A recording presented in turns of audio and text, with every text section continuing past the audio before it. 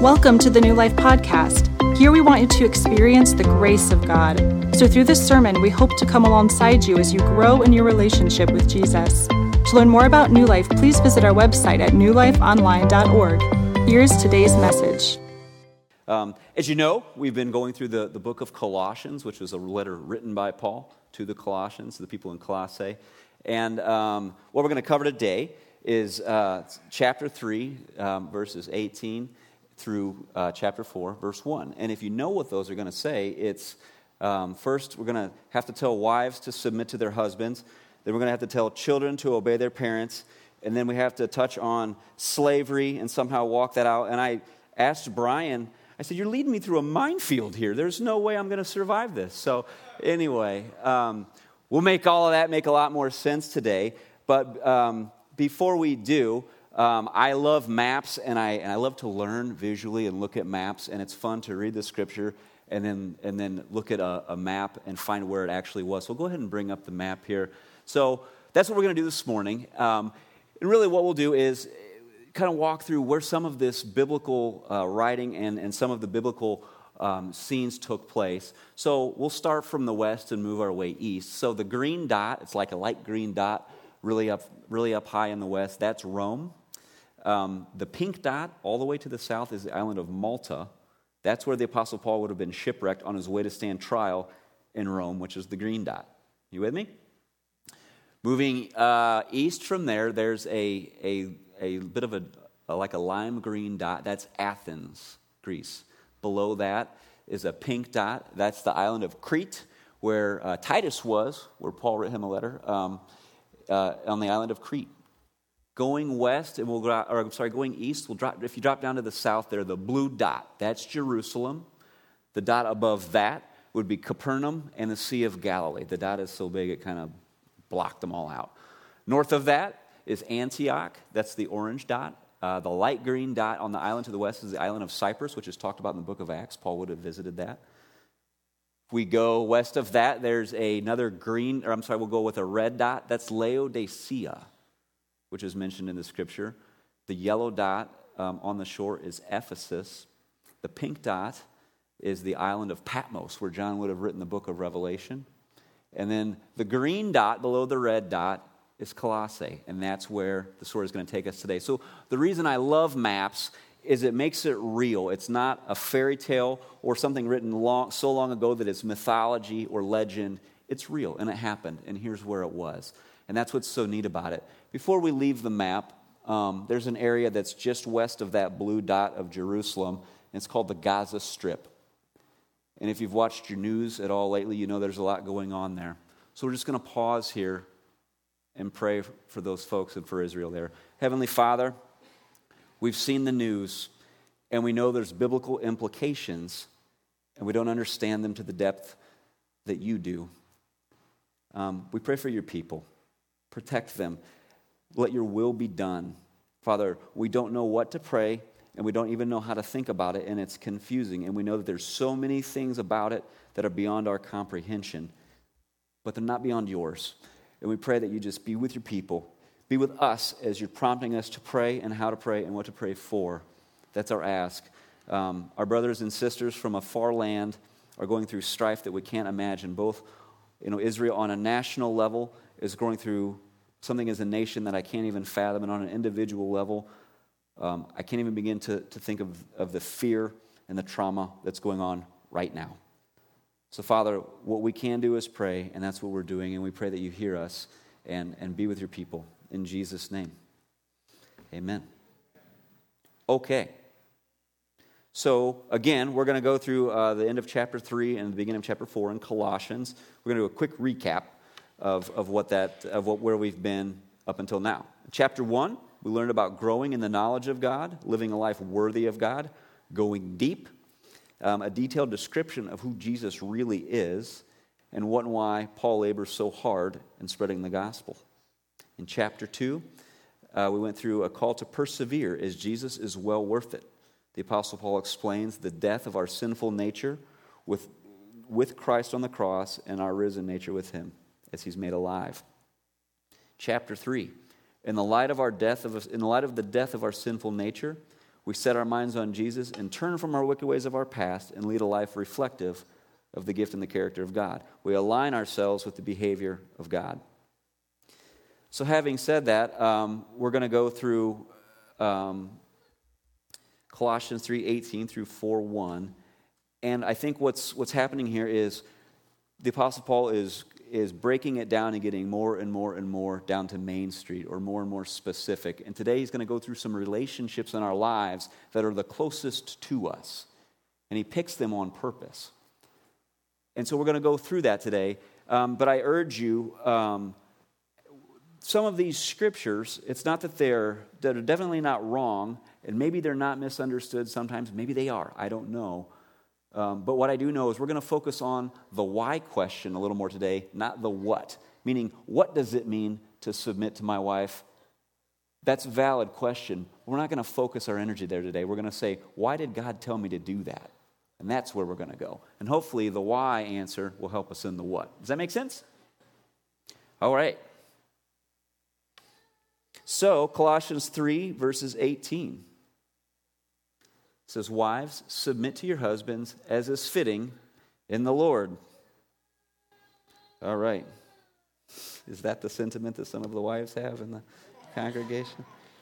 It's not all that bad, and we'll explain why. So, first of all, this does not mean inequality with your husband. He cannot see further. He doesn't have a greater vision from God. He's not more close to God and to the Holy Spirit. He doesn't discern better than you do. That's not what it means. What if it's more about you than it is your husband? And what I mean by that is we live in a world that has flat lied to women. It's told them that they are, in short, only to be appreciated for their physical attributes. We use it to sell things. We use it to demean them. And they're not treated in the purity that God intended out in the world. And so, when you think about it like that, why would you submit to your husband? Because if not, you're going to submit to that nonsense. And it's a lie. So, they treat you harshly, and they treat you like an object. In other words, you're objectified, treating like something stripped of a bit of its humanity. So, wives, submit to your husbands as is fitting in the Lord. It starts to sound a little better. Ephesians 5:21, we'll go ahead and use that as a supporting scripture. Submitting to one another out of reverence for Christ. That's what verse 21 says, which is the follow-up of a lot of stuff that was written before that in context. So, Paul's writing to everyone. Everyone submit to each other, is what he's saying there. Then it goes on, wives, submit yourselves to your own husbands as you do the Lord. For the husband is the head of the wife, as Christ is the head of the church, his body, of which he is the Savior. Now, as the church submits to Christ, so also wives should submit to their husbands in everything. God wants you to be loved in the way that he wants you to be loved. He designed marriage, and he's instructing your husband to treat you in a way that protects you from the lie that's out there. Take refuge in God's design. That's why he's writing it.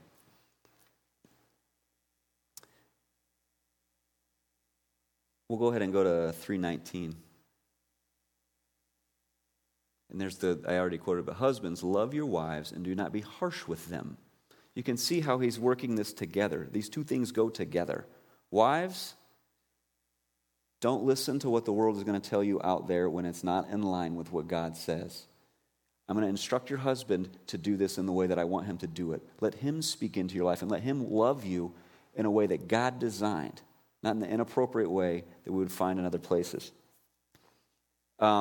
I've been following Jesus for 21 years now, and it's just, I wouldn't say it's been all easy or even all fun at times, but it's well worth it, and I would do it again, and I'm going to keep going.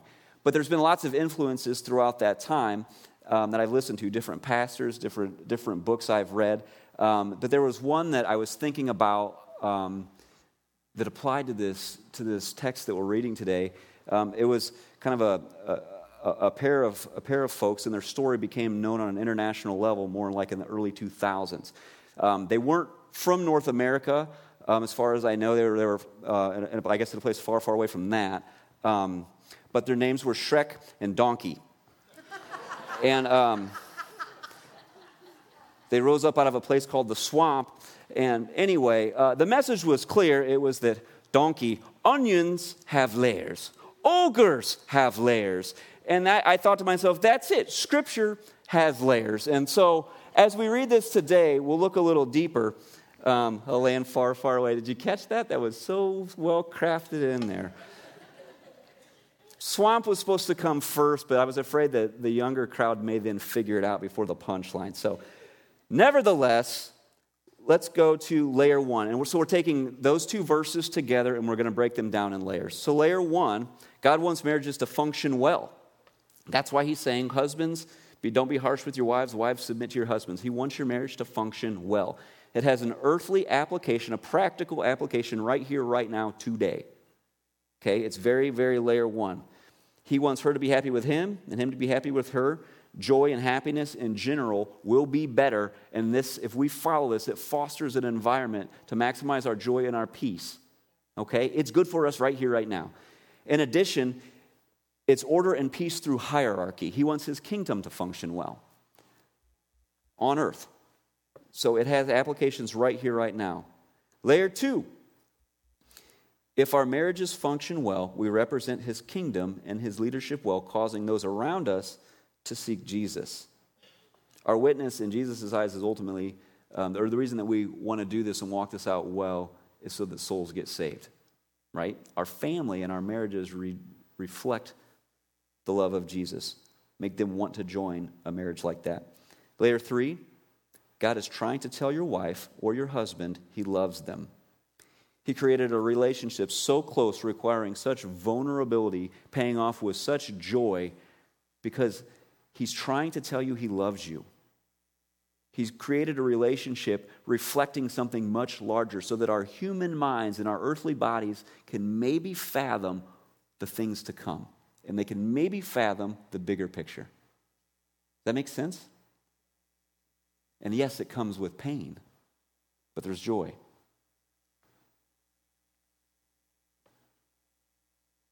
Layer four, God is trying to give your wife or your husband a sense of marriage love.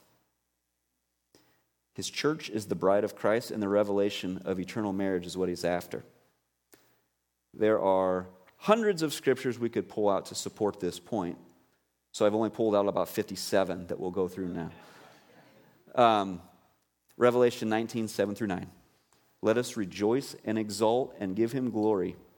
For the marriage of the Lamb has come, and the bride has made herself ready. And what we're looking for through here is all the language about bridal love and the bride union with God as the bridegroom. Us the bride, he the bridegroom. It was granted to clothe herself with fine linen, bright and pure, for the fine linen is the righteous deeds of the saints. And the angel said to me, write this. Blessed are those who, and the angel's talking to John on Patmos, which we looked at earlier, said to me, write this. Blessed are those who are invited to the marriage supper of the Lamb. And he said to me, these are the true words of God. God's talking about a marriage banquet, a wedding supper that will end in a marriage for all of eternity. 2 Corinthians 11, 2. For I feel a divine jealousy for you. This is Paul writing to the Corinthians. For I feel a divine jealousy for you, since I betrothed you to one husband, to present you pure as a virgin to Christ. There again is that marriage language. Luke 5:34. And Jesus said to them, can you make wedding guests fast while the bridegroom is with them? He was asked about fasting. He's saying the groom's here with them. They're not going to fast because I'm with my bride right now. It was when he was on earth. In the same vein, Jesus saying in Matthew 9:15, as Jesus said to them, this was again in the fasting conversation. And Jesus said to them, can the wedding guests mourn as long as the bridegroom is with them? Again, the people are the wedding guests, and the bridegroom is with them. He's the groom. The days will come when the bridegroom is taken away from them, and then they will fast, meaning his resurrection. They didn't realize that at the time, but that's what it was. The groom was on earth. Now he's resurrected, but we're going to meet him again. John 3, 28 through 30. So this is John the Baptist speaking. You yourselves, he didn't write John, but he's speaking here. You yourselves bear witness with me that I said I am not the Christ. Remember, John the Baptist was sent to pave the way. He came before Christ to get people ready, right? He was baptizing out in the wilderness, speaking about this greater one that was to come. You yourselves bear witness with me that I said, I am not the Christ, but I have been sent before him. The one who has the bride is the bridegroom. The friend of the bridegroom, who stands and hears him, rejoices greatly at the bridegroom's voice. This joy of mine is now complete. He must increase, but I must decrease. There's something even deeper going on there, and I'm going to stretch it just a little bit, and I hope you'll just go with me on this. And if it's good anyway, even if I'm not completely spot on. I think I am. But Matthew 11:11, this is Jesus now talking and describing John the Baptist. He says, truly I tell you, among those born of women, there has not risen anyone greater than John the Baptist. Look back at what John said. The friend of the bridegroom who stands and hears him rejoices greatly at the bridegroom's voice. Do you see the language there? Is John describing, I'm like the best man at a wedding? Jesus even says he's greater than all of them. That's who the best man would be in your life. This bridal language and the fact that we're submitting to our husbands, and our wives are submitting to, or our husbands are treating their wives not harshly, is to train us for this eternal marriage that's going to take place. And to get us excited about the fact that God is our groom, we are his bride, and it's talking about it right here, and John is the best man. And maybe I'm stretching it, but I see it right there. Isn't that cool? God is shouting to your spouse that he loves them. He's using your marriage to try and maybe give us some small comprehension of how he feels about us. The reality that you're all probably thinking of is that I fail in my marriage, or my husband or my wife, they don't do a good job. I'm sorry if that's you, but the reality is it's all of us, and it's every marriage in this room falls short of the glory of God. As we do as individuals, our marriages do too. And I'm sorry that happens that way. But if we look at the why does he say to do these things? Why? Because if you go through the layers and you keep asking why, the why is because I don't fail you, my beloved bride. I don't fail you. And it's okay, in light of that, to have grace on yourself and grace on your spouse. So again, what does it mean to submit to your husbands? What does it mean to not be harsh with your wife? Start asking, why does God say that? And the answer is going to come a lot easier. I'm just going to leave that with you. Is that fair? Okay. So now we'll go to Colossians 3:20. We're switching topics, but the message is kind of the same. So Colossians 3:20, children, obey your parents, for this pleases the Lord. Again, we'll break this down in layers. Layer 1, God has given parents authority over children, keeping them safe from harm, raising them up in the way that they should go. The submission to parents is in the best interest of the child. It's as simple as you have a toddler and you say, don't touch the stove. It's hot.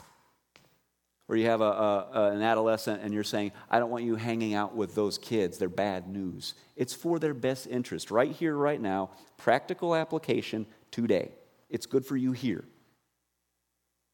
But in the theme of what we're doing today, it doesn't end there. Layer 2, God is our Father, our Heavenly Father.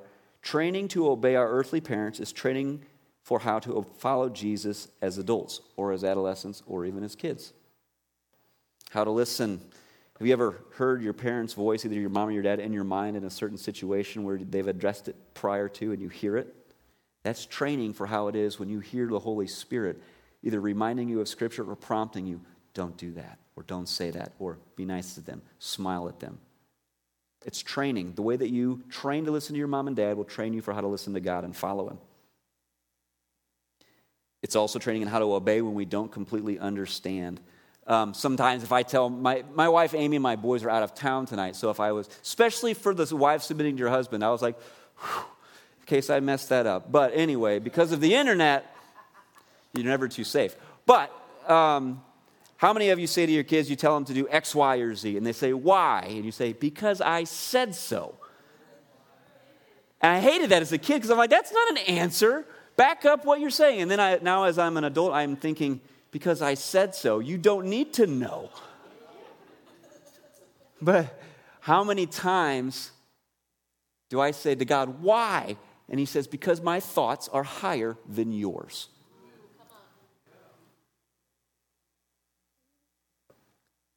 maybe I should start to say that's Isaiah 55, 8 and 9. My thoughts are higher than yours, meaning follow me because you don't see the big picture. You just have to trust me. The same way with my kids. If I say, you're not doing X, Y, or Z, they don't always need to know, nor could they even comprehend it if I tried to explain it. So the because I said so lives on. Don't ever give it up.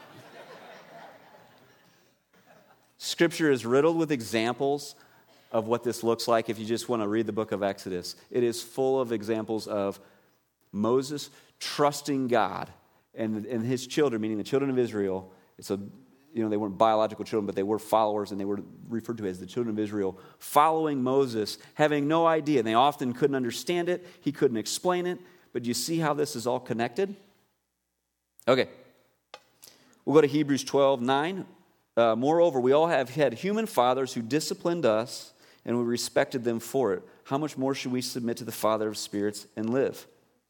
So again, it's just saying it's a safe place. Kids, whether you're a literal kid and you're under the age of 18, you still live at home with mom and dad, this is for you. If you're an adult, you can either look back and let that heal your childhood a little bit and let the Holy Spirit and maybe a godly friend straighten that out with you.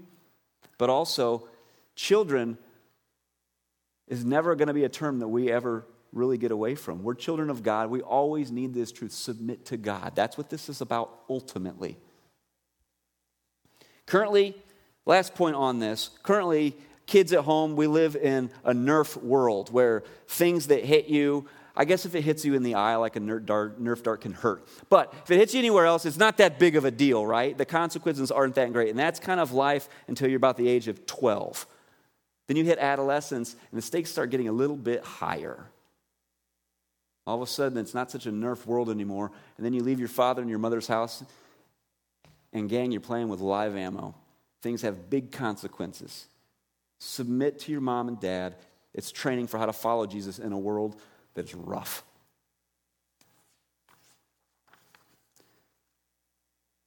All right, layer 3. If our families represent Jesus and his kingdom to the world, it brings him joy and glory. Kids, if your friends see you submitting to your mom, if you're a grown child and you have parents, your relationship represents God and brings him glory. Not to mention the perpetuation of the gospel has thrived because of the family the entire time. Again, just like the last time, the reality is does this system break down? Do kids always obey? No, they don't. Are parents always right in how they raise them? Nope.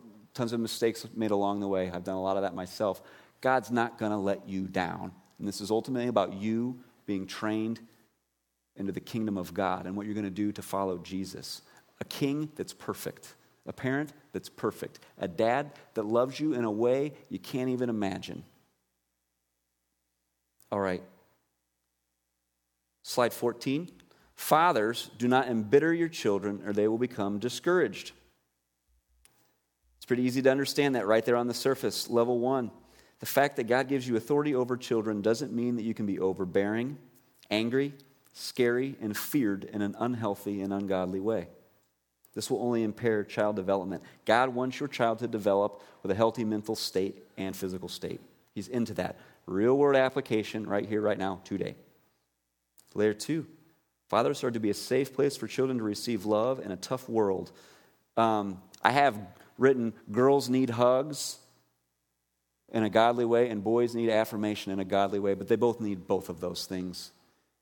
We all probably understand the philosophy that if you look at adolescent or teenage girls, if they haven't received good, godly love from their fathers and their mothers, they're going to go find it somewhere else. They're going to find that physical touch that they want and that they were given by God to desire. They're going to go find it. You want them to find it in a godly way at home, with a pure hug and a pure kiss, not what the world is going to offer them. Young men, if you've ever been in a locker room, you're going to know. It's like the measure of a man or the idea that you're approaching manhood or that you're on the right track is if you look at those young ladies as a thing to be conquered. They're not. And that is weakness. It's not strength at all. It's not manhood at all. So dads, build up your sons. Moms, build up your sons to train them that their young ladies, that their friends are to be kept pure. And the mark of strength is if you can resist that flesh and follow God. You with me? That's good, because I don't know where I left off. It's a Moses thing right there. I don't know where I'm going, but you're following me anyway. All right. God is, layer 3, God is shouting through fathers the revelation of his love, kindness, gentleness, grace, safety, and sovereignty to our children. Psalm 103:13, as the Father has compassion on his children, so the Lord has compassion on those who fear him. Real simple. He's trying to tell you he loves you, and he's using the relationship of parents and children to get at that. He's trying desperately to tell you, I love you, I love you, I love you, I love you. What do I have to say? Maybe I'll put someone in your life that you're so close to, that takes so well care of you, that you'll get a revelation of me, and maybe you'll follow me, and then I can have you as my bride, my son, my daughter for eternity. Bad news again, this breaks down. He won't let you down. And it's a lot easier to be a parent when you know it's okay to give yourself grace, because he paid the price for those mistakes. All right. Real quickly, 2 Corinthians 6:18, and I will be a father to you, and you shall be sons and daughters to me, says the Lord Almighty. Again, just an example of that parent-child relationship. Matthew 7, 9 through 11. Which one of you, if his son asks for bread, will give him a stone? ? Or if he asks for a fish, will give him a serpent? If you then who are evil, meaning earthly fathers and parents, and compared to God you are evil. I know that's a tough pill to swallow, but it's not that you're that bad. It is that you're that bad, but it's more that he's that good, right? You who are evil know how to give good gifts to your children. How much more will your Father who is in heaven give good things to those who ask him? This is just a glimmer of the parenting love that God has for all of you in this room.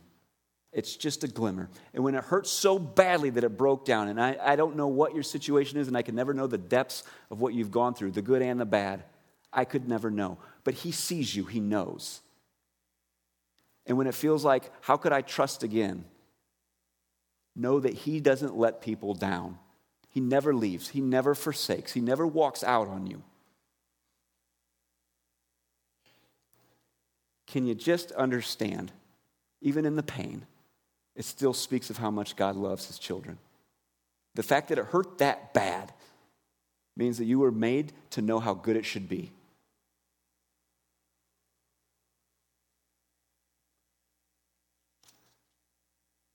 Okay.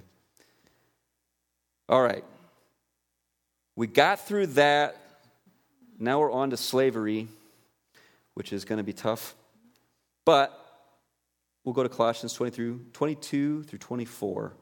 We're going to read it all in one pass. It's 2 slides. It says, bondservants. This is the English Standard Version. Many other translations of the Bible is just going to use the word slaves. Bondservants, same thing. Fair enough? Bondservants, obey in everything those who are your earthly masters, not by way of eye service as people pleasers, but with sincerity of heart, fearing the Lord. Whatever you do, work heartily as for the Lord, not for men, knowing that from the Lord you will receive the inheritance as your reward. You are serving the Lord Christ, for the wrongdoer will be paid back for the wrong he has done, and there is no partiality. Before we go any further, bondservant, or let's just use the word slavery, is not okay.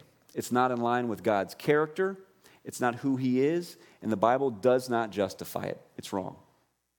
And what I mean is the form of the word slavery that we understand today. It's not right. I don't have time to explain all of that, and there's biblical scholars that could do a much better job than me anyway, but I just know, look at how God treated the Egyptians. He's not okay with it. Can we just get past that? It's not okay. One example of how this may be, the argument is, we almost try, I don't want to say ease the blow, but that's kind of what we do. We try to say, well, maybe it really didn't mean that. Maybe it did, but God's not okay with it, even if it did, right? It's not okay with it. But say back if I were in an agricultural society and I was a young man, just got married, and I had no money, no capital, and I wanted to start farming, I may say, okay, I'm going to go approach a more wealthy individual that can give me a portion of his land, and for the next 10 years, I'll give him half of the crop, as an example. For those 10 years, I'm a slave to that lender. So what I'm trying to do is pivot and translate this as, how in the world does this apply to you today? because you work for somebody, right? So this is about, for us now, this is about, you could just say, this is about the workplace or where we're at in life. All right, level 1. Hard work or godly work is good for you in the eyes of your employer and all around you. It benefits you. So if you go back to the scripture, it says not only when God's looking. It's okay to have favor because of the fruits of your labor. It's good. It's a real application right here, right now. If you work hard, if you do a good job, if you work as unto the Lord, that's a good way to have a good career, right? I would argue it's the best way to have a good career. Hard work, creativity, accomplishment, serving, having fun is all a sense of fulfillment. It's also good for just everybody's mood, you and everybody around you. When you're doing good work, you'll feel better.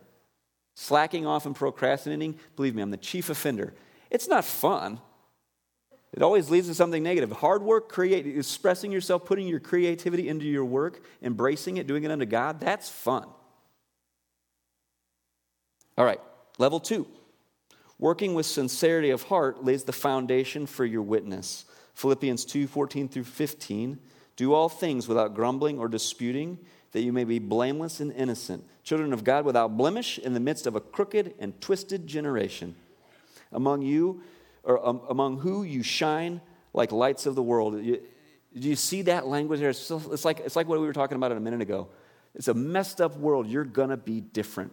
God is saying, I'm setting you apart. You're going to be a lighthouse on a rocky coast guiding those ships home. All right. The age-old saying is that people would say, I want what he has, I want what she has. What's different about them? You'll stand out. Level 3, now we're going to have some fun. It'll reap rewards for eternity. Matthew 6:19 through 21. Do not lay up for yourselves treasures in heaven, or treasures on earth, where moth and rust destroy and where thieves break in and steal. But lay up for yourselves treasures in heaven, where neither moth nor rust destroys and where thieves do not break in and steal. For where your treasure is, there your heart will be also. Luke 12:33-34. Sell all your possessions and give to the needy. Provide yourselves with money bags that do not grow old, with a treasure in the heavens that does not fail, where there is no thief approaching and no moth destroying. For where your treasure is, there your heart will be also. Jeremiah 17:10. I, the Lord, search the heart and test the mind to give every man according to his ways, according to the fruit of his deeds. And then last supporting scripture, 1 Corinthians 3:14. If the work that anyone has built on the foundation survives, he will receive a reward. Okay, so you can see through the scripture, he's saying what you're doing here, yes, it'll earn you money here, but in the light of eternity, there's a bigger gift at play. God loves to give good gifts, and when we work mindful of him in the workplace, he's going to reward us for eternity. And even if you you receive no benefit from it here, he sees you. He sees what you do when nobody else sees it. That's why it says, do it when nobody else sees you do it. Work well. Work unto me when nobody else sees it. It's not just because it's good for you here. It's good for you.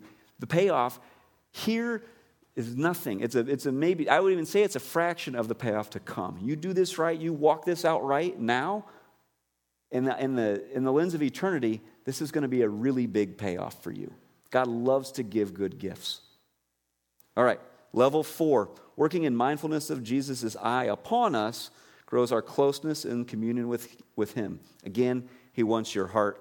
I was recently at a wedding in Milwaukee, and it was a Catholic wedding. And you know how those Catholic churches, especially old inner city Catholic churches, the sanctuaries are just incredible. Everybody, you probably have all been in those at one point in your life. The stained glass, the molding, the level of craftsmanship is just beyond comprehension. My uncle, who was the father of the bride, I don't remember how it came up, but that came up at the wedding reception. And I said, somehow it came up how beautiful the sanctuary was. And he said, you imagine that even if you were the last person there building that sanctuary and everybody had left for the day, you still give it your very best because you know God's watching you. And I feel like if I were that guy, I thought about that a little further. If I were that guy, take it to Dick's in the audience here. Dick's a woodworker. If you were building molding or building some ornate piece of that sanctuary and you cut something too short, you wouldn't just caulk it and paint it. You'd cut it again. You'd cut it so it's tight and fit well. You'd give it your best. And so my uncle who said that is a good craftsman, and I've watched that over the years. So I had weight with me. He's not just saying it as somebody who observed it. He walks it out. And he's that way in his parenting as well. What he says has weight. So even though, yes, he's a fallen person, as we all are, the truth of God's character through him builds up those around him, right? It built me up. All right. And it brings God glory. I know that it's also fun to do the things that God made us good at. It fills us with joy to express our gifts. Does anybody remember the movie Chariots of Fire? Would have been like the early 90s, about a British runner. So anyway, I know there's a lot of runners and cyclists in the room. Pastor Brian ran cross country in college. And so hopefully this strikes a nerve with some of you. But in the movie, the line was, God made me fast. And when I run, I feel his pleasure. And I too love to jog, and I love to cycle, but I wouldn't say I'm very good at it. I mean, this was built more for like folk-style wrestling and board games. That's what... So, but nevertheless, I jog, and I've got an odd stride, and I'm a high 8-minute miler at the moment. And I got to admit, though, I do it anyway. And when I jog, I feel God's sense of humor. And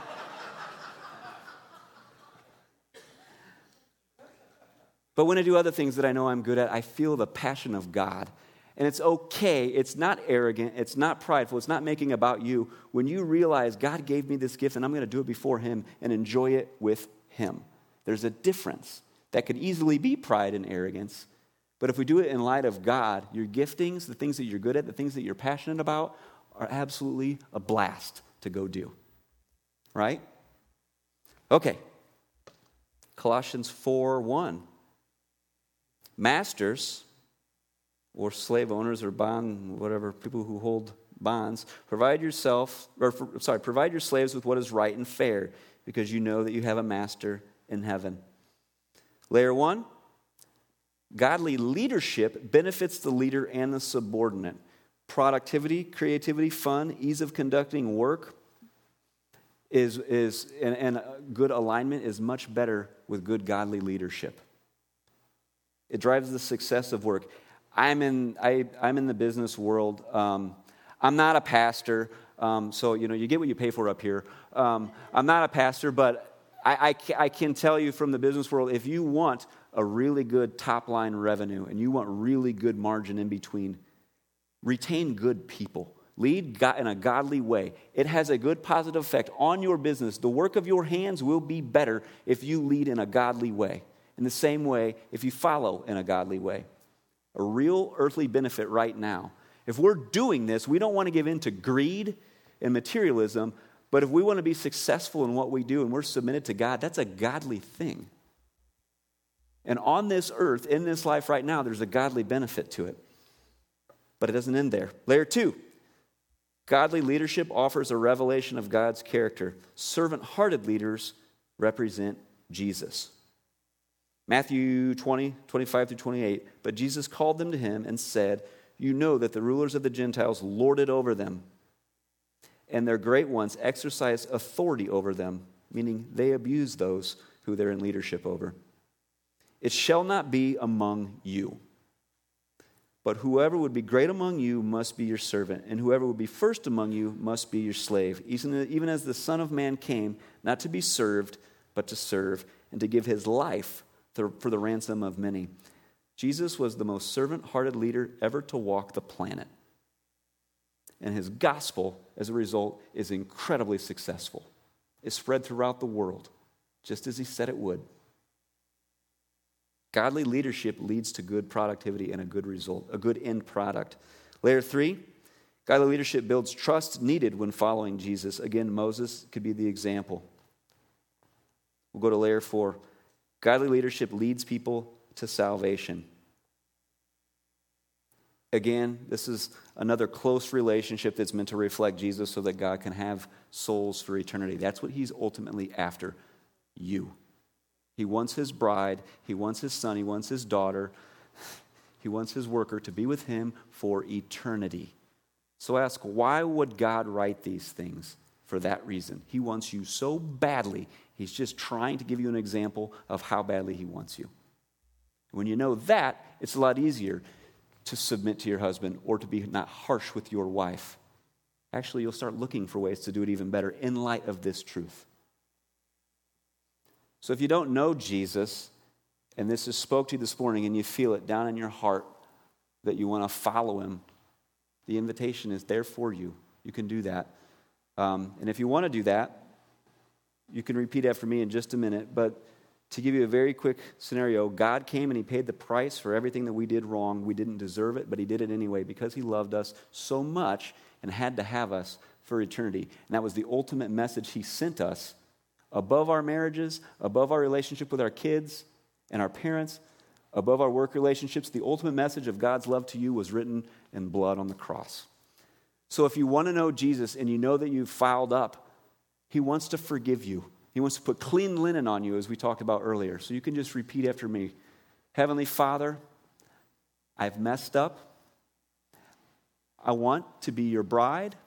I want to be your daughter or your son. I want to work for your kingdom. I want to be yours for eternity.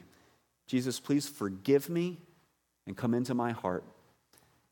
In Jesus' name, amen. If you prayed that, we don't want you to just go out into the world. Come and find one of us. We want to disciple you and train you up in the way that you should go and maybe begin healing some of the stuff that happened and all these things. For the rest of you, I know this didn't go well. It did not go perfect. There's examples that every single one of you could list of how this has gone wrong 20 times. There is healing for you here in this life. But ultimately, God, the restorer of all things, is going to make all things new, including you, and including your relationship with your heavenly Father, your heavenly parent, and your heavenly master. So we'll close in prayer on that point. Heavenly Father, you're the God of depth. And though we went through 4 layers of some of these things, we can't even know, because your thoughts are so much higher than ours, the depth of your love and of your sovereignty and of your grace and your joy over us when you think about us and see us. We love you, Father. We pray that you'd help us to heal and mend these relationships here on earth, but give us a deeper revelation. Father, fill this congregation with your Holy Spirit. We pray that they would know that you love them. And they would move in the grace and the knowledge of your kingdom. We pray that this stays with us all week, that you remind us of it, and that we dig deeper.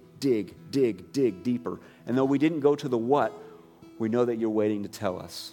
I've left them with that, Father, and I ask that by your Spirit, you show them. We thank you for the time today. In Jesus' name, amen.